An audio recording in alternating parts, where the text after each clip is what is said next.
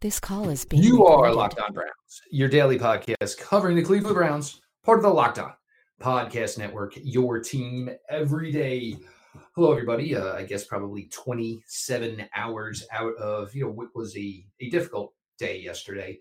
But in the bright side, in the grand scheme of things, nothing is essentially any different today for the Cleveland Browns than it was going to that game yesterday against the New York Jets. You control your destiny. Help is still available, but does anybody want to hear the reverse sounds of the Big Mac truck as you get into the playoffs? You'd certainly like to get in on a high note, and we'll see how that all comes to fruition here Sunday, 1:00, when the close friends, everyone's favorite rival, the Pittsburgh Steelers, come to First Energy to face the Cleveland Browns. We're going to sit down here with John Costco, take you through some PFF grades, the good, the bad, the ugly. Just some general thoughts from yesterday, because I got to tell you, the timeline today, guys, and including the one, and I forget his name, but the one moron suggesting that Kevin Stefanski's effort yesterday was fireable. Okay, sure, big guy, if that's what you took away from yesterday. But Locked On Browns, as you guys know, is brought to you by Pepsi. And this football season will be different. And Pepsi's here to get you ready for game day, no matter how you watch this season. Obviously, a big weekend. Games Friday, games Saturday, yesterday. Last night, Tennessee Titans getting rampled up by the Green Bay Packers. Buffalo Bills and New England Patriots to close it out on Monday night on what's just been a truly fun and exciting NFL weekend. Pepsi is the refreshment you need to power through game day and become a member of the League of Football Watchers. Because Pepsi isn't made for those who play the game, it is made for those who watch it. Pepsi, made for football. Watch it. Mr. Costco, look, I can't even imagine. First off, you're waiting to get on a plane, and, you're getting updated, every 15 minutes, 20 minutes, maybe every half an hour. Okay. Well, here's the good news. Looks like Jedrick Wills is okay to go. Okay, we dodge that bullet. Oh, wait, B.J. Goodson, he's out. He's got COVID. Okay, all right, we're going to do some contact tracing. Okay, 3 of your wide receivers are out. Oh, no, wait, 4 of your wide receivers are out. Oh, yeah, second linebacker, Jacob Phillips. Yeah, he's out too. Now get on the plane, go to New Jersey, get some dinner. Let's shake everybody out of their hotel beds at 8 a.m., see who's available, who's not. Oh, wait, Jedrick Wills, he's not feeling well. He's out now too. All right, Kendall Lamm, you're in. All right, guys, everybody throw on some sweatpants. We're going to take this on out to the parking garage. See if anybody knows anything. Let's see what these guys off the practice squad actually know. And let's go try and win a ball game. And it's a big one. Granted, New York Jets were not the most, difficult opponent, but they are still an NFL franchise. They still have a pulse. As they say, those guys are on scholarship too. And you got yourself into a situation, where you got up early 3-0. Then the running game, which for most of the season, has been the bread and butter. It's hard to expect a lot of your quarterback and everybody. Why do they keep throwing the ball to the wide receivers? Well, you've got to challenge the entire field outside the hash marks, outside the numbers, vertically. You've got to try to do something. Granted, the fumbles certainly didn't help. And I've never been a fan of Baker Mayfield on QB sneaks. Look, it's just one of those things I can accept. When you have Tom Brady, who's been excellent through his entire career, well, it's great when you're 6'5". When you're just 6 feet tall, obviously it makes it for a little bit more difficult situation on quarterback sneaks. And the other thing is he had already converted 2 of them. So maybe you were kind of, pressing your luck there in that respect. But again, still, the ball came out. That was it. Sealed the ball game. But again, nothing's changed. You have Pittsburgh on Sunday. You control your own destiny as far as a playoff spot.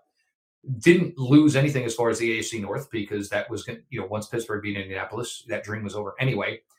But John, let's just start there. Look, you played the game a long time. I played the game a long time. And I think anybody who, is upset with it truly doesn't understand.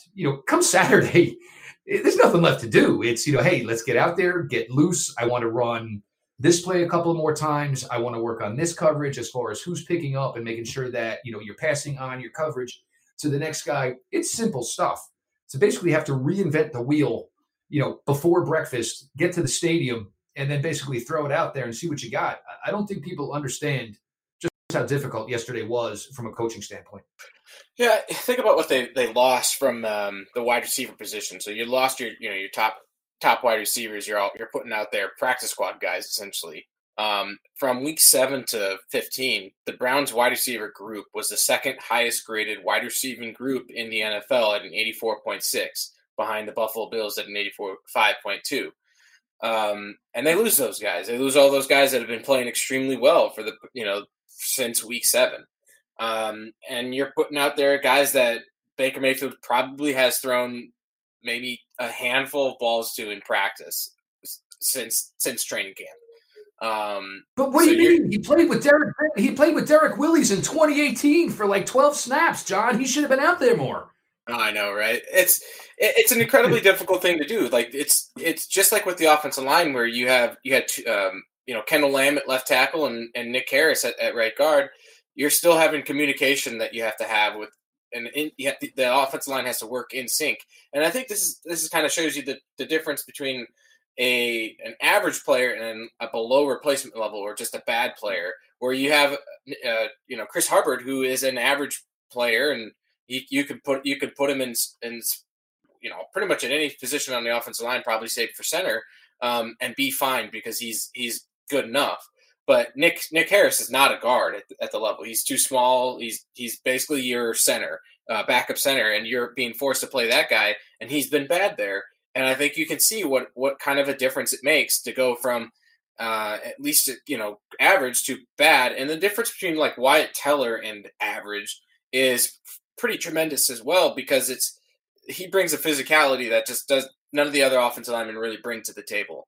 And I think that shows not just in PFF grade, where he's the highest graded offensive lineman in the NFL this year, but you can just see it on film with how the entire unit works together with them. And so you lose that from an offensive line, you lose your basically all your guys on your wide receiver position.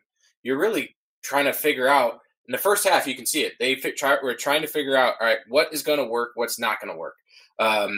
Clearly, the Jets were selling out to stop the run because the running game couldn't get going, and then you have a depleted offensive line because of that. You have wide receivers that are some of the best run blocking wide receivers in the NFL. Over the course of the season, and you're putting them with guys that aren't that as well. So it's a whole issue for the team.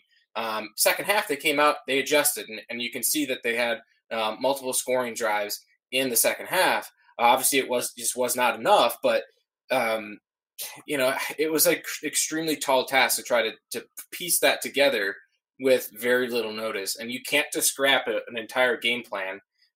Would you have liked to maybe they probably had some adjustments that they probably went in there with. It wasn't enough. They adjusted it second half, and obviously I think it was still not quite enough, but it was a lot better of a product. So that's a really difficult situation to be in, and it's probably if you're talking about how teams have been hit by COVID this year, it's probably the second worst situation you've seen in the NFL in terms of being forced to play in a situation like that. Obviously, for the Denver Broncos, when they didn't have a quarterback on their roster, that's a worse situation. You are screwed essentially as a team to be able to try to win that game. So, it is what it is. And this is one thing too, and I'll say this: the reason why that they made the Browns play yesterday is not because the NFL has it out against the Cleveland Browns. The protocols for the NFL is COVID, the spread in the building, stopped? Do they have it contained? Do they understand where it's coming from, and is it contained? If yes, they are going to play the game. If no, then they will look to postpone the game until the spread gets stopped. They think still that the spread in the Browns building was isolated to basically one player and 5 close contacts. So they thought that they had it stopped. The game goes on. With the case with the Ravens and the Titans, they had multiple cases for multiple days in a row. The Ravens case was like 8 or 9 straight days that had cases going on. They didn't have that under control and stopped in that building, so they were not going to play a game with potential multiple cases, with asymptomatic against another team and then infect that other team. So that is why there was no game. They postponed the game for the Ravens and the Titans, but not for the Browns and Broncos. Is because it was isolated cases in both the Browns and the Broncos, and not so much as the Ravens and the Titans. It's not a conspiracy theory against the Browns or anything like that. Look, I mean, if you could have rewritten the script, if this had happened, say Wednesday, it gives you a better opportunity. And look, you look at Jamarcus Bradley, you look at Derek Willis, and say, look, guys, I don't know how much of a future you really have with this franchise, but you really got a chance to make yourself a name in Cleveland lore over the next few days. So work your butt off. But I mean, there's only so much you can teach these guys on a flight and certainly in a parking lot in Jersey City, New Jersey, which I'm sure was full of potholes because this is New Jersey. That being said, we'll get to the offensive side of the ball here. Talk about what we saw third segment. We'll get to the defense. And then, of course, obviously, we will get to, big bad older brother coming to town on Sunday. Jeff Lloyd, John Costco on your Tuesday, Locked On Browns. Are we ready for some football? College football heads into bowl season and, of course, the playoff picture. There were some big matchups this weekend. There's certainly some big matchups this week. NFL regular season is finishing up with the playoff picture becoming clearer. There is only one place that has you covered and one place we trust, betonline.ag. Sign up today for a free account at betonline.ag and use that promo code LOCKEDON, all caps, no space, for your 50% welcome bonus. Look, I mean, you can say whatever game is game of the week. Browns fans, week is coming up this Sunday. So don't sit on the sidelines anymore. Get in on the action. Don't forget to use that promo code LOCKEDON to receive a 50% welcome bonus with your first deposit. Bet Online, your online sports book experts. Visit our good friends and exclusive partner at betonline_AG on Twitter to take advantage of the best bonuses in the business. Sign up for a free account. And again, use the promo code LOCKEDON for your sign-up bonus. Bet Online. Also, make sure to check out from our boy Q, host of Locked On Raiders, has taken over a new program, Locked On Bets, on the Locked On Podcast Network, talking about his best daily bets per day. Q, fantastic guy, does an incredible job. Make sure you go ahead and check that out. John, offensively, we talked about the offensive line replacements. Not a very good day from their parts. So many people want to get all over Coach Stefanski. Oh, well, you threw it 53 times. Well, you weren't blocking very well. The running backs weren't running very well. You were down by 17. What are you supposed to do, John? You got to start tossing the pill around. And I would say, I don't want to say it was a bright spot, but I think Jamarcus Bradley actually making a couple of plays certainly caught your eye. Hall, we'll see. He's got a speed factor that maybe one day can be incorporated into this offense. Maybe that's going to be 2021. But not much to talk about or write home about, John, about the way this offense played yesterday. No, like I already talked about, the wide receiver position. So from week 7 on, they were 2 in the NFL. Yesterday they were one of the worst in the NFL. Run blocking was atrocious for them from the wide receiver position. You wanted maybe the tight end group guy, those guys that really step up in this game. I'd say it wasn't enough from them. Njoku, he had 4 catches, 26 yards. That's fine. 2 first downs. Hooper had 3 first downs, but he had 2 drops in the game. And that's kind of what it was in this game, is that there was a lot of, five drops that, Baker Mayfield had to deal with. And unfortunately, when you have that basically in inopportune times, it's difficult. You need perfection, not mistakes. Right. You need a perfection from guys that from the guys that you always expect to be out there. So Austin Hooper, you needed him to not drop 2 passes. Harrison Bryant dropped a pass. Kareem Hunt dropped a pass. So it's not even as if Harrison Bryant looked like he opened the wrong way on his route, which is almost inexcusable in week 16. Yeah. I mean, rookie mistakes, and it feels like I actually haven't looked at his grade over the past from beginning of season to end of season to see if he's hit a rookie wall. But it does seem like he has kind of faltered off since that Cincinnati game, where his run blocking might not be quite as good. He's not quite as effective as a receiver as he was showing on in early this season. But the guys that you see out there on a regular basis, they are the ones that are kind of letting the team down, rather than granted, yes, the wide receivers that are just put out there were running the wrong routes on a number of occasions, and you could see that where Baker was wanting to throw them the ball, but they weren't at the right spot, so he had to throw it elsewhere, and so he would stop looking at them and throw in a tighter windows to the tight ends and the running backs, stuff like that. But yeah, I mean, like it's just when you have something that happens like that, it's really difficult to be cohesive as a unit. They started to get there in that second half and just essentially ran out of time. And then when you add on to the fact that Baker Mayfield just kept fumbling the ball, granted, one of them wasn't his fault in the throwing motion in his pass or whatever. But you can't fumble that ball in that sneak. You can't fumble that ball when you evaded the pressure that you knew was there, and then got stripped by the guy that you knew was running after you. You had to pull a quicker trigger on that. So, there's mistakes. It was there for the taking, and you should have been able to win this game, and the mistakes got you. And especially on the offense side of the ball, there were some mistakes on defense, but I don't think the defense is what lost in this game. I think it was more so the offense. No, I couldn't agree with you more. And obviously with this team, we've become accustomed to scoring more than 16 points. Certainly was not the case yesterday. And everybody getting on Parkey. Look, it was still 23-16, guys. There was an opportunity there to tie the game late. Granted, you'd like for a little bit more consistency, but, that's, minor compared to everything going on yesterday. Joel Bitonio, your highest graded offensive player at 76, which isn't good because this team has obviously have been players scoring, much higher than that. John, anybody else come close, sniff maybe a decent day yesterday? Yeah, David Njoku, 75.9, solid as a run blocker. Jack Conklin was solid across the board as well. Kendall Lamb actually showed out in replacing of Jedrick Wills, 74.6 there. Pass protection at 74, run blocking at 70.6. And I think this kind of shows, you have Bitonio, Njoku, Conklin, and Lamb all with a 70-plus grade as a run blocker. And actually, Nick Harris was not bad at a 68.7, but you have all your wide receivers grading really poorly as run blockers. And what happens is and the tight ends, except for David Njoku, when those guys, we have these weak points at the offensive line, especially when you have in these 12 and 13 personnel groupings, you can have 9 guys block it up correctly, and that one guy is what's ruining the play.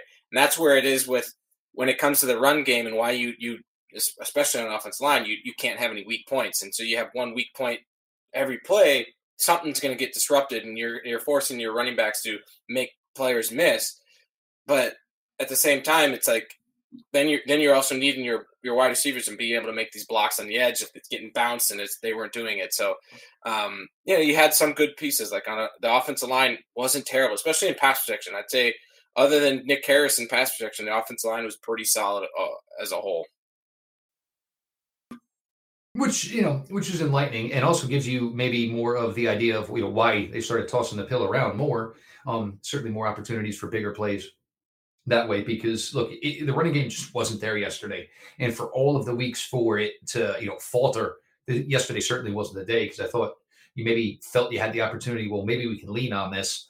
But it was, obvious early, that the Jets were, sold out and committed to it. And imagine if Quinnen Williams had actually played yesterday, this game would have been a hell of a lot worse the outcome than it actually was.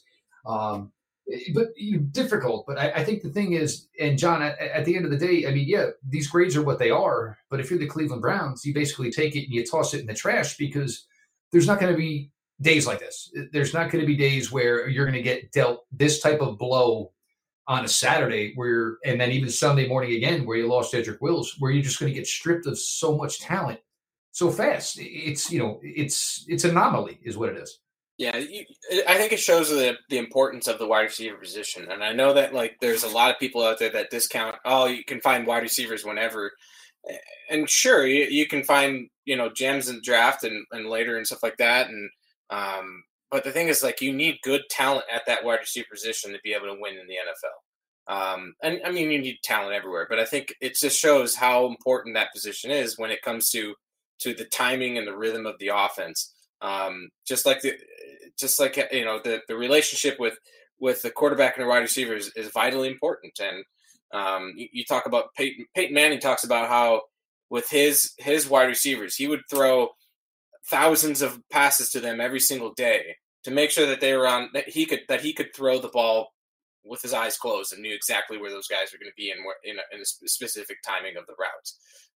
And clearly the Browns didn't have that because it was just the fact that like these guys just have not practiced together essentially at all. So you're not. It's tough blow. It was still there for the taking, but it's obviously next week is you win and you're in. That's as simple as that. So still at least there, luckily. No doubt about that. We're going to flip it up here. We're going to get to the defensive side of the ball here with a certain defensive end, certainly making a case where perhaps maybe there should be a continued, relationship between one certain player and the Browns defense. We'll get to all that and more as we continue through here on Locked On Browns. Break through your wall, whether it's a mental or physical wall. Break through it with Go every day. Easy to take in 1.5 ounce packages. Put it in your briefcase for the most focused presentation ever. Your golf bag to power through the back nine. Built Go is the best workout gel on the market. It's a 5-hour energy without the same crash feeling. Plus, it's natural, so it's better for the body. 3 delicious flavors: peanut butter honey, chocolate coconut, chocolate mint. How does Built Go work so well? Built Go combines energy gel with collagen protein. Collagen protein is fast absorbing, so it gets into my system quickly. Plus, it is easy on my stomach. Built Go is loaded with good stuff to ignite my work. Beta-alanine, B3, honey, and a kick of caffeine. Built Go then kicks to keep me going strong. B6, B12, 10,000% of your daily percentage. Collagen promotes joint, soft tissue, hair, and skin health. This stuff literally makes you look better. Visit BuiltGo.com, use the promo code LOCKED, LOCKED, and you'll get 20% off your next order. Again, the promo code LOCKED for 20% off at BuiltGo.com.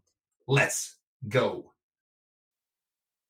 Brian Peacock, Matt Williamson, they host the their own show now, formerly the Locked On NFL podcast, week 17, a bunch of scenarios playing through here.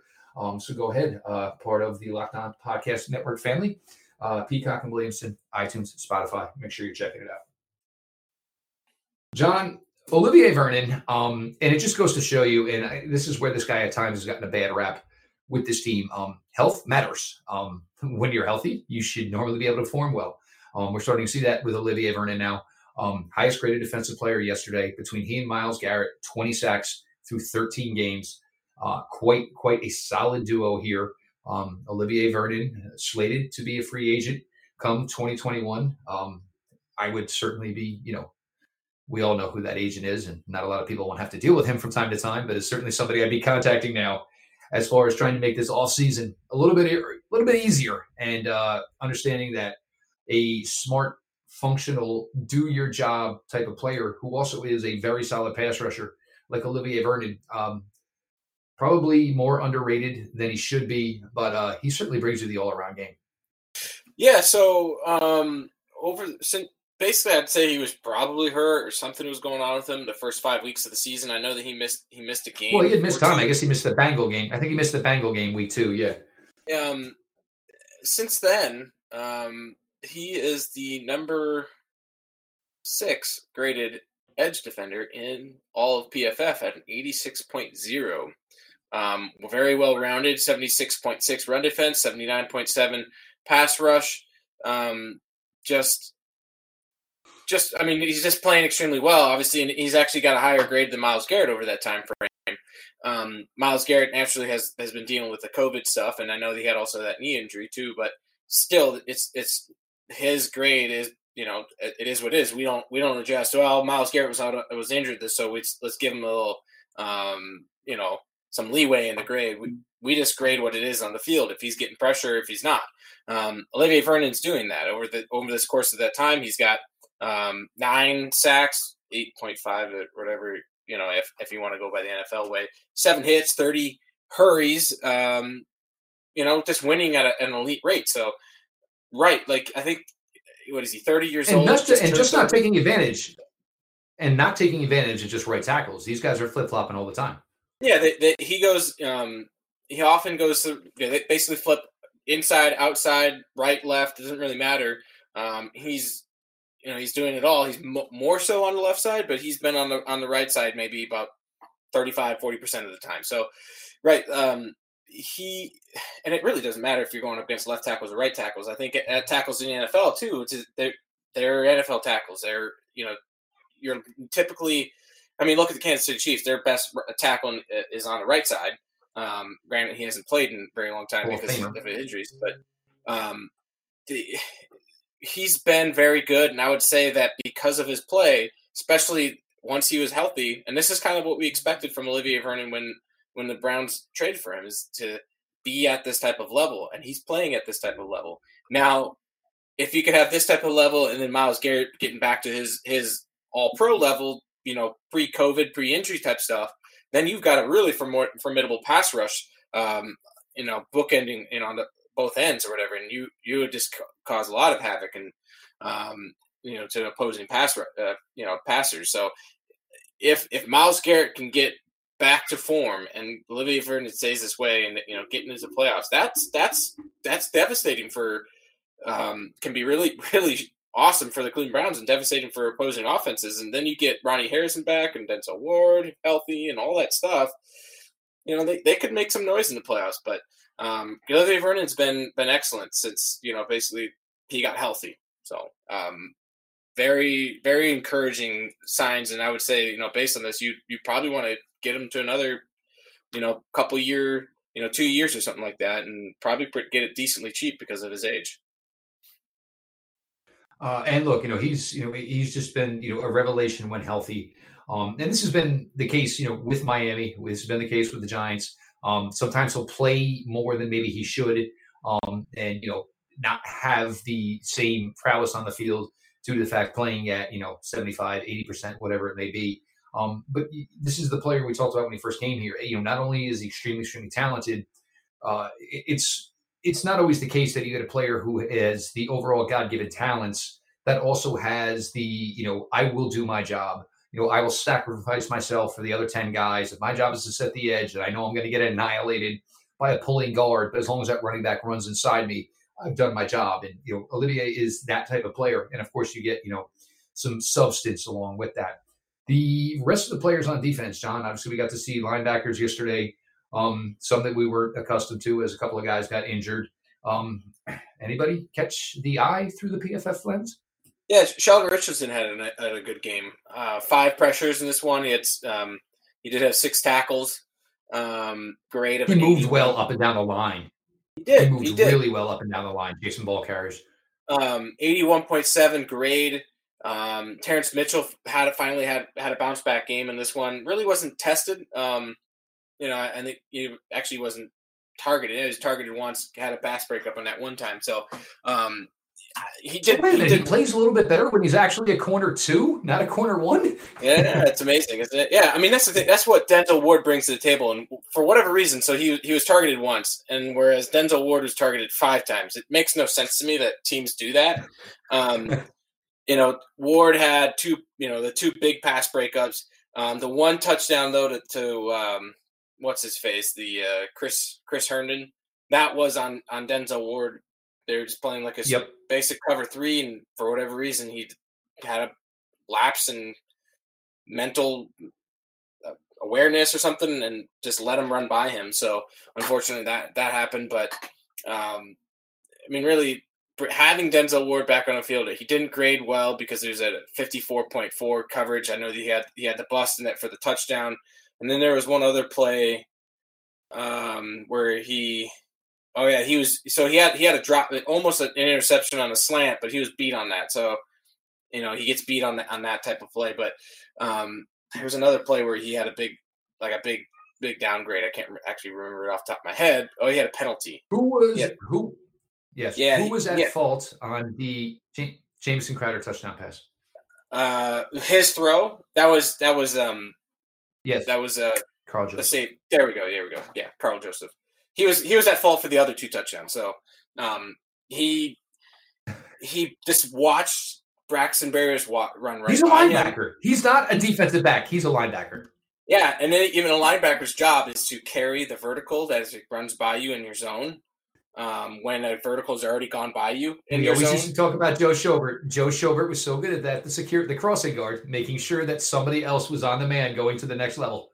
But the thing is, like, you're gonna have mistakes that happen. But then on the other touchdown where he got picked or whatever, he just ran right into the pick. It's not like it was not like a really He well took set himself pick. out. He took himself out of the play, and you look at the three lowest graded defenders on the Browns. It's Carl Joseph, Kevin Johnson, Sheldrick Redwine. And when your lowest graded guys are basically Who are starters, 3 people who will not be here next year. it's just brutal. Like you can't win it. You can't stop offenses very well. You can stop offenses with weak points, but it's very difficult to do so when you have guys. Carl Joseph 38.8, Kevin Johnson 35.7, Sheldrick Redwine 29.2. Like those are massive weak links that it's like, all right, the Browns only have one weak link. We're going to have to try to attack him. No, it's like, nope, they have a lot of weak links. So let's just throw it all over the place and then we'll be able to make our plays. So, Kevin Johnson had a number of missed tackles in this one, allowed every single one of his targets to be caught 5 for 5. Just not good from the secondary standpoint outside of basically Terrence Mitchell, and then Ward was solid. Sendejo, on the other hand, has played well as of late. So that's a positive, but he still has bad games like he did against the Ravens, but it is what it is.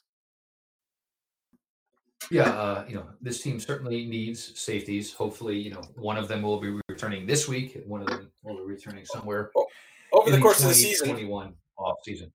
Yeah, over the course of the season, the lowest graded safety group in the NFL are the Browns. Not a shocker. So, and imagine this is Joe Woods, who wants to play 3 of them, ideally, like 85%, maybe 90% of the time. And right now, his deck is stacked with the lowest graded safety room in the entire NFL. It's what it is, and you have your best one that's been sidelined for most of the season with injuries, not most, but for a good chunk of the season. And then your other safety who you drafted that you really expecting to be able to contribute this year it was hurt in preseason, or in training camp. So I expect them to really, that's one reason why it would have been awesome if they would have been able to get Jeffrey Simmons if the Broncos weren't so delusional. Like, oh, we just won 2 in a row. Maybe we can make the playoffs. It's like, no, you didn't have a shot. Like they were going to trade him, but they were like, oh, we just won another game. So let's hang on to him. Like that's a losing mentality franchise for them. They probably could have gotten a first or second pick from the Browns for that trade. And, they're going to hang on to the safety because they believe in that quarterback that's not any good. Well, it's going to make the difference, John, between being the 4th place team in the AFC West and the 3rd place team maybe in the AFC West. There you go. That possible. Oh, wait a minute. They're still going to be in the 4th place. Oh, no, the Chargers. They got the Chargers in that respect. So, John, we flipped the script to the Pittsburgh Steelers. After 3 weeks of looking just absolutely lost, nothing working, losing to the Cincinnati Bengals, they found a way to circle the wagons, Chris Berman-esque yesterday, circle the wagons, secure the division. Now this game will come with a bunch of questions. Is Pittsburgh just satisfied enough with hosting a home playoff game? Are you going to risk more injury by playing some of these key players in a game that essentially doesn't mean anything? You're going to host a playoff game. That's the way it is. You're playing the first weekend. Nothing's going to change. You're going to be hosting a playoff game. But for Pittsburgh, what was different yesterday? What improved? What was better for the Steelers yesterday as opposed to the last 3 weeks where they found themselves losing to the likes of the Washington football team, getting drilled by the Buffalo Bills, having the Cincinnati Bengals essentially make jokes at their expense, and then they're going to enjoy a nice fine as, again, the stupid TikTok dances where nobody's wearing a mask, and I'm sure there's going to be a check to be written from the Pittsburgh Steelers for that as well. But what was different yesterday? What was improved? Is there a glimpse there that maybe Pittsburgh righted the ship after that 3 weeks of nothingness? They seems like they caught something in the second half, right? Because like the first half was awful, right? Down 21-7, or they were down 24-7 in the mid third quarter. And it was basically, I think them. I mean, they played clearly better, and I think it's it's a Colts team that they're good, but they have their flaws. And if you can, I mean, the Steelers have the talent on their offense. Deontay Johnson is electric with the ball in his hands. He can get open.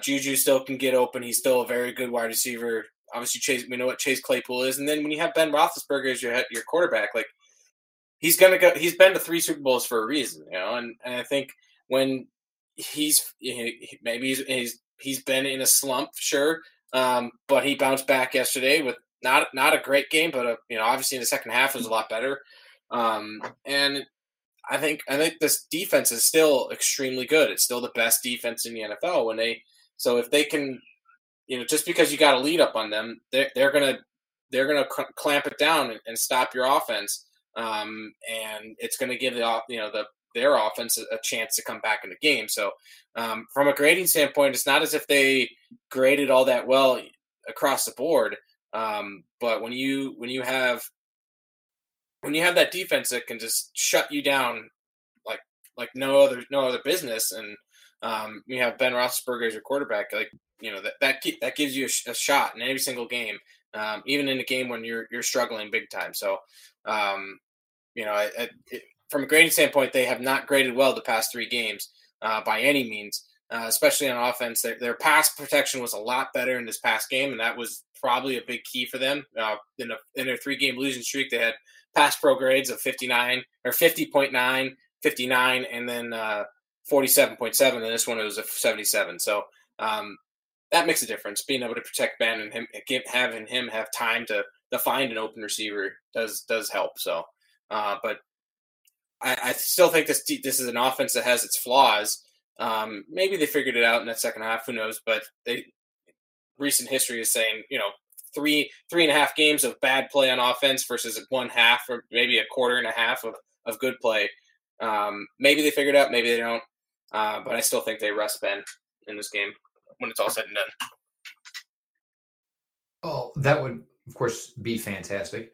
But also, it's going to be how Coach Stefanski and how all these players, look, yes, you can look at yesterday as a missed opportunity, and that's fine. But are you going to use this as fuel, or are you going to go into this? And look, I think they played flat, and I think the hand they got dealt had players flat yesterday for maybe at least the first half. Then things started to get going. We'll see. Now, you're talking literally about getting back an entire wide receiving core, hopefully getting back Jedrick Wills, hopefully getting back Wyatt Teller. B.J. Goodson will be out, obviously, when he tested positive. That automatically took him out for week 16, week 17. Getting back Jacob Phillips, getting back Ronnie Harrison. I mean, you want to talk about getting, having a complete roster overhaul from 1 week to the next. And, I hate to say the playoffs are now. I just hate that phrase because it's obviously not now. But they are you now. Win, you're in. You win, you advance. That's the way it works. But we'll see how this team, steps up for this. I agree with you. I, in good conscience, can play Ben here because, God forbid, with the arthritic knees and God knows else what's going on with his, softball, home run champion body where he's not even going to run the bases after he knocks it over the fence. You just can't risk that. I mean, get to the show, get to the dance, and then if God forbid something happens, then you figure it out. But the other thing is as beat up as he is, they may want to get somebody else some reps because, God forbid, his old ass goes down, in the first or second series. You don't want to turn to somebody who hasn't touched a football in a calendar year and say, hey, go win us a playoff game. So, and for Pittsburgh, I in no way do they want to do the Cleveland Browns any favors whatsoever. But in the same respect, Sunday doesn't mean a hell of beans to them. It means jack. It means nothing. And with them not going to face the Cleveland Browns, in the first round of the playoffs, you got to be smart if you're Pittsburgh here and just, take what you got. And it seems really, really bad to say, take what you got at, 13-3 or 12-4. Oh, you poor souls. Take what you got. And, we'll see you January 10th or January 10th or January 11th. Yeah, I think for Ben, I think, look at the second half, right? He was like 23 for 33 or something like that for 244, 3 touchdowns, had 3 big time throws. So for him, it's a matter of being healthy for the playoffs, right? And this team hasn't had a proper bye all year long. They were supposed to have one. They had like a yo-yo bye. Like you're off, maybe you're not. Now you're off. Okay, now you're off for a couple more days. Oh wait, we're gonna play Wednesday afternoon at 4 o'clock. Like, so their bye, their quote unquote actual bye, was supposed to be like week 7, but then because of the COVID stuff for the Titans, that game got moved around and their bye became week 3 or 4 or whatever. I remember somebody who switched that whole schedule up for the NFL to make that happen. I do remember that John Costco had the plan. Yes, I did. Remember. So I mean, it took all of like 3 minutes to figure out, but so for them, their bye was week 3. It was week 3, I think, right? That bye was more like all right, you're not playing this week type thing, rather than it was be a bye, because in a normal bye week, your coaches give you that week off. They go, all right, you're off. Come into the facility on Monday, get your treatment, stuff like that, but you're off for the next 4 days. You don't have to come in, reset your brains and stuff like that. They didn't get that. They were practicing that week like it was a normal week. And then the day before, they were told, nope, there's no game. It's been, the whole schedule's getting changed or something like that. So it's like, great. Well, now we get like a day and a half type off. We don't play a game, but it's not really a bye for them, because it's how, just because you didn't play a game it wasn't a bye. So for them, they the whole Thanksgiving thing where they were going to play on Thanksgiving and then have 10 days off. Now that got moved to, what was it, Wednesday or something like that. So then they played Wednesday, yes. And then they played like the next Sunday night or Monday night or whatever it was. So like their whole schedule's been off. I bet you that regardless of if they were playing for a 2 seed for a bye, they would be playing. But the thing is, there's no bye for the 2 seed anymore this year. They in previous years when they've locked up a playoff spot but didn't have a shot at a bye, they've rested their starters. They've rested Ben. They've done that. As Browns fans should know that they've done it against the Browns a number of times. So with them, it's getting healthy, making sure that Ben doesn't take any more hits or whatever, and just all right, give him a mental break and have a reset for the playoffs, because really for them it's just be at your peak in the playoffs, and they have a team that can do that. If Ben can play like he did in that second half against the Colts, where you put up 244 yards in one half, that's what they can be. They can be an explosive offense, and I think they have the pieces to do that, especially if the offensive line can protect them a bit more. For the Browns, it might be a good thing for them to kind of almost coast into the playoffs, not coast, but like just have an easier path rather than playing a full-on Steelers team. And then likely what's going to happen is that the Browns will play the Steelers again in the wild card round in Pittsburgh. That's one of the very likely scenarios that I've been toggling on the playoff machine at ESPN. So I think that is and it depends on what happens tonight with the Bills and the Patriots too a little bit, but and you likely assume that the Colts and the Ravens win next week. So if you expect that the Bills win, and the Ravens and the Colts win next week, the Browns beat the Steelers, then it'll be a Browns-Steelers rematch in wild card round, I believe. Oh, so there'll be that, which, let's just add a little bit more spice here to the 2020 season. And TJ Watt, look, you've had a great year. You've put a lot on your shoulders as far as that defense. I think you need a Sunday off. So TJ Watt, if you feel the need to take Sunday off, get together with your brothers. It'll be interesting to see what they do with all those guys, right? So like you're talking about, you can't afford to lose TJ Watt. You can't lose. So why would you take the risk of putting him out there? Right, Watt, Cameron Hayward, Stephon Tuitt, all those guys have, Hayward and Tuitt have gotten banged up. I know a couple times this year. Minkah Fitzpatrick, you want to make sure that you don't lose him. Joe Hayden's probably going to be sat. Steven Nelson will probably be sat. So you're talking about your top 6 defenders that if they're going to rest their guys, they probably rest those guys, and which would make sense. And then you're talking about still a talented team. Like there's nothing to take lightly about Pittsburgh Steelers without those guys, but clearly the Pittsburgh Steelers without T.J. Watt, Cameron Hayward, and Stephon Tuitt is a big difference compared to when those guys are on the field. So, but they have a system that really, they're able to have plug and play guys that works really well for them. So that's what I would assume, but who knows? Just based on what they've done in previous years where they've clinched that playoff spot. Well, we're going to see. And obviously we've got always covered here on Locked On Browns. And, as the scenarios come in, we'll play. And then, of course, there is always the joy of how COVID-19 could, in fact, impact any game week. The Browns receivers at the earliest would be back to the facilities on Thursday, along with Jacob Phillips. We'll monitor the health of Jedrick Wills, whether or not Wyatt Teller's ankle is going to be, cooperating enough where we can get him as well. Lots going on here. Week 17. I'm sure we all wish all this stuff was done and wrapped in a bow by now. But look, Browns fans, we knew none of this was going to be easy, so I don't know why anybody would have expected any different. He is John Costco, PFF senior analyst. Make sure you're following at John Costco 3.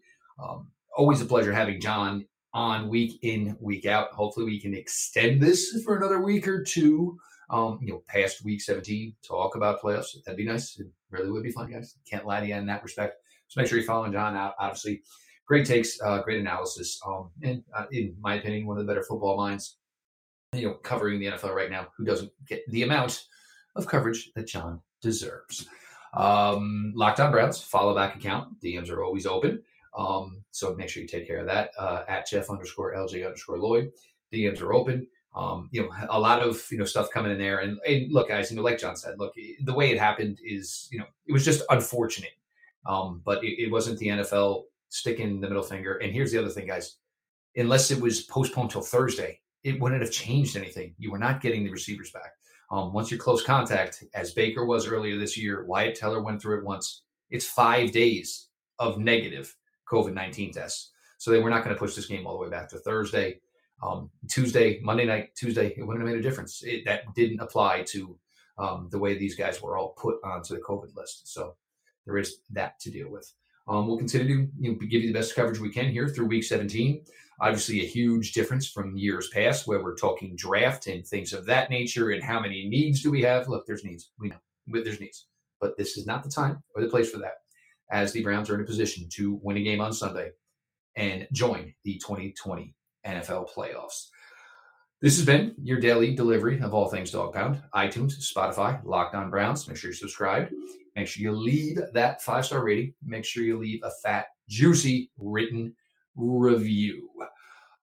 And with that, we will talk to you all tomorrow night. We will be back. We got some great guests coming on here for week 17 with a lot at stake. Appreciate everybody along for being along for the ride. So again, this has been your daily delivery of all things Dog Pound. LGB on the LOB. Let's go Browns.